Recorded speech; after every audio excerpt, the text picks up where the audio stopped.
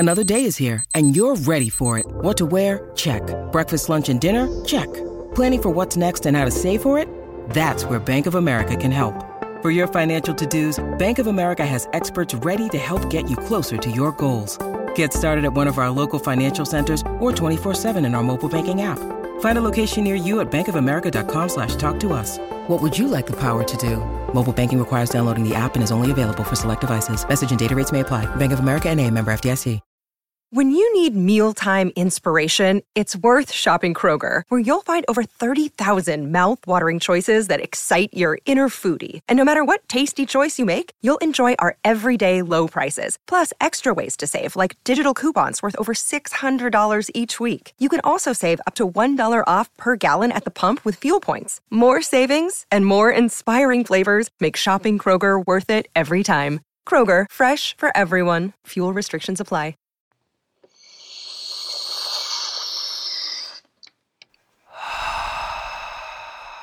Hi. Theory.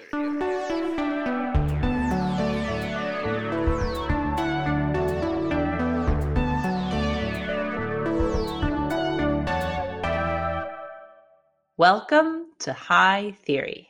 In this podcast, we get high on the substance of theory. I'm Kim Adams. And I'm Sharonik Bosu.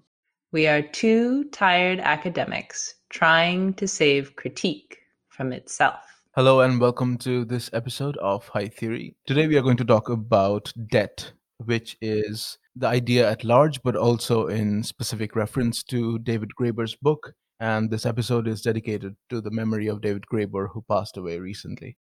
Today's episode is really special for me because it's also a reunion. I'm here with Huzaifa Umair Siddiqui, who is a longtime friend and one-time roommate, actually. Welcome, Huzaifa, to my show. Hi, Sharonik. Nice talking to you after a very long time. Yes, it has been a really long time. I'm just going to ask you to introduce yourself. So if you can introduce your work a little bit. I'm writing my PhD at Jawaharlal Nehru University in New Delhi, in India. My PhD is basically on new philosophical movement called speculative materialism and its connection with the older philosophical movement of phenomenology. So it's quite high theory in that sense. It is the highest. It is as high as we can get. I don't know if we have ventured into philosophy proper on this show because both Kim and I think, are a little bit scared. So am I. But we will. We definitely will. Okay, let's just jump right to it because on this show, we pride ourselves on being brief. And I'm also a little groggy, so this will wake me up. Question number 1. What the heck is debt? David Graeber's book, it's like a huge book, it's 400 pages. But right at the very end, he has this amazing definition of debt. And he says debt is a perversion of a promise. He says that this promise is perverted by either mathematics or violence. And in that sense, a debt is something that you owe to someone that can be completely quantified. He's describing debt in a more capacious way, outside of the way we conventionally understand debt. And I guess that's one of the reasons for that is financial debt has overwhelmed the conversation about debt, and we have sort of in public conversations forgotten about other kinds of debt. Is that right? The entire book is apparently about the history of 5,000 years of debt. And what's interesting is that David Graeber, of the people who are doing theory, I mean, he passed away recently, but the people who were doing theory of the last 20 years, he's one of the most interesting because he does not take as dog other high theoreticians of the 20th century. And in fact, a lot of the times you might even see that his work is pointedly against people like Deleuze, Foucault, and Derrida, who are the big three. So that makes his work extremely interesting. And also because for him, these people, their horizon is very limited by this kind of exchange paradigm. They're not able Right. to think outside this exchange paradigm in which debt is placed. And therefore, he wants us to be able to think outside the exchange paradigm of something that he calls baseline communism. So, one of the best examples he gives is that if you're sitting at a table and having dinner with someone, and you tell someone to pass the salt, and they pass you the salt, you don't hold it as something that is kind of something that exists in an exchange relation. That you, if someone has passed you the salt, then you have to do something for them at the same time or sometime later. And that is what makes his work very different from other people writing at the same moment. Right. Yeah, this kind of reminds me of, like, I'm guessing like most of our listeners have seen this show, The Office, at some point, and there's this one episode where like Dwight Schrute, the character, Yeah. he does favors for people, and then there's another character, Andy, who keeps doing favors back, and so his master plan about people owing him is like completely foiled. My other sort of more philosophically appropriate question would be like, how do you see Graeber's idea, or like Graeber's intervention into the idea of debt vis-a-vis, like the Derridean idea of gift, let's say. So basically, this is not very much included in the book Debt, but he talks about the gift in the other book that he has written, one of his first books, which is Towards an Anthropological Theory of Value. Now, there he says that for Derrida, what he gets caught up in Derrida is that he says the gift is something that is not possible within the logic of exchange, but it's also something that is extremely necessary. We have to be giving gifts. We have to have an impossible gift. And Greyberg faults him on that and he says that, okay, suppose you are not, that why should we even maintain this paradigm of exchange at all? Why are we not able to think outside this paradigm? And I think that's his criticism of Derrida in this sense can be extended to all the other high theoreticians as well. That in a sense, we are not able to even think outside this theory of this paradigm of exchange. And debt is the last barrier that we're not able to cross.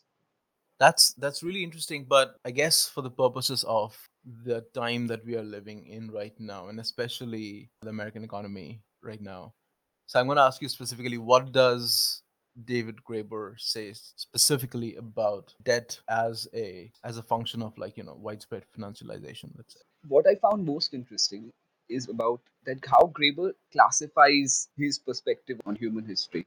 So for him, there are two specific, very different phases in history. One in which there's a widespread kind of credit systems, and the second in which there's actually some kind of situation of credit into a certain substance, which is either gold or silver. So he calls it either the credit system or the bullion system. And Right. right now, and he has actually made a kind of historical schema. So for him, apparently from 3000 BC to 600 BC, there's a domination of credit systems. From 600 Mm. BC to 600 AD, there's a domination of gold and actual coinage. Again, then the Middle Ages, there's a reversion to virtual credit systems. And after that, Right. there begins the capitalist age, which is again based on gold. And then with 1971, when Reagan, got rid of the gold standard, that's when Mm. Graeber says that we are entering some kind of new situation in which we are again back to the virtual relations that are credit, but without the same kind of systems that were then the Middle Ages.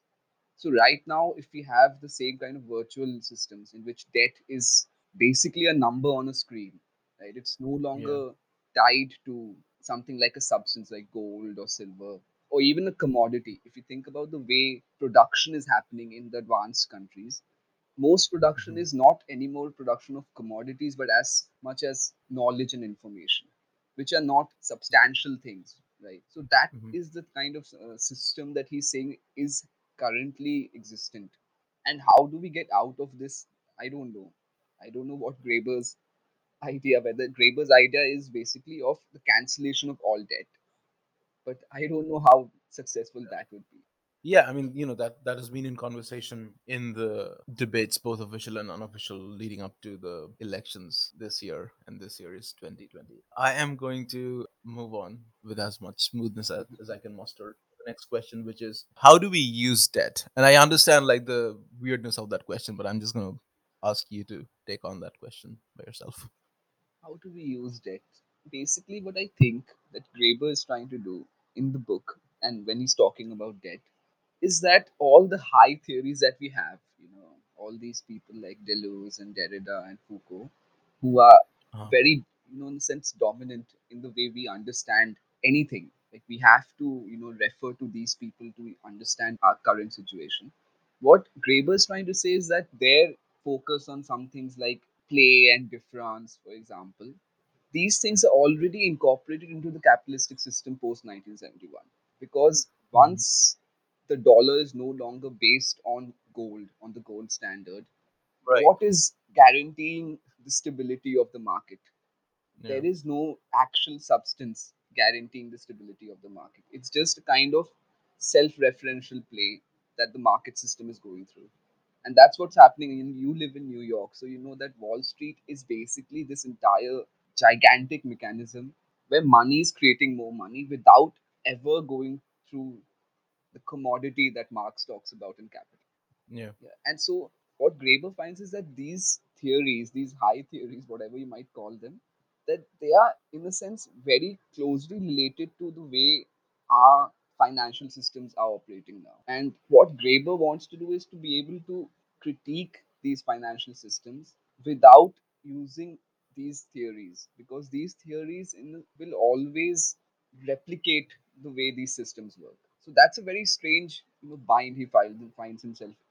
Right. So if I'm understanding correctly, our and the Wall Street has been in conversation, especially about in the conversations about how the stock market is so healthy, quote unquote healthy, at a time of pandemic. And As healthy as Donald Trump, I think. as well, I mean, it's like, it's healthy and doesn't take into account, it doesn't reflect the fact that there's unprecedented unemployment. And I'm guessing from what you're saying that, what Graeber is saying, that ideas of difference, ideas of play, they are already sort of mired in this idea that the signifier and the signified aren't really related. Like, the sort of the connection is tenuous. And which is how, I guess, like, the relationship between the stock market and any kind of a real economic substrate, the commodity, people's lives, that relation is tenuous, which is why the stock market is behaving that way. Is I'm guessing that's what Graeber is saying. Yeah, and that fits into his kind of schema. Okay, so his schema is a very strange schema. So it's either you have a virtual credit system in which money is just relational, there is no substance to money, or you have a Hmm. bullion based money system where money is linked to some kind of material, whichever whatever that material is, whether it's human bodies or gold or silver or even paper money. And what I find very strange about Graeber is that in all this talk of debt, he somehow still tries to valorize a kind of society in which there would be no debt, in which there would be no these kind of relations of domination. But the problem is that when he talks about this theory, that when we are, in a sense, that the only way something like debt can arise, the only way something like money can arise is if there is a certain violence, if people are taken out of their context and become free floating. And this violence, I don't think Graeber really talks about that much, because this violence is a kind of surplus violence. It's not the same violence that exists in a certain localized community.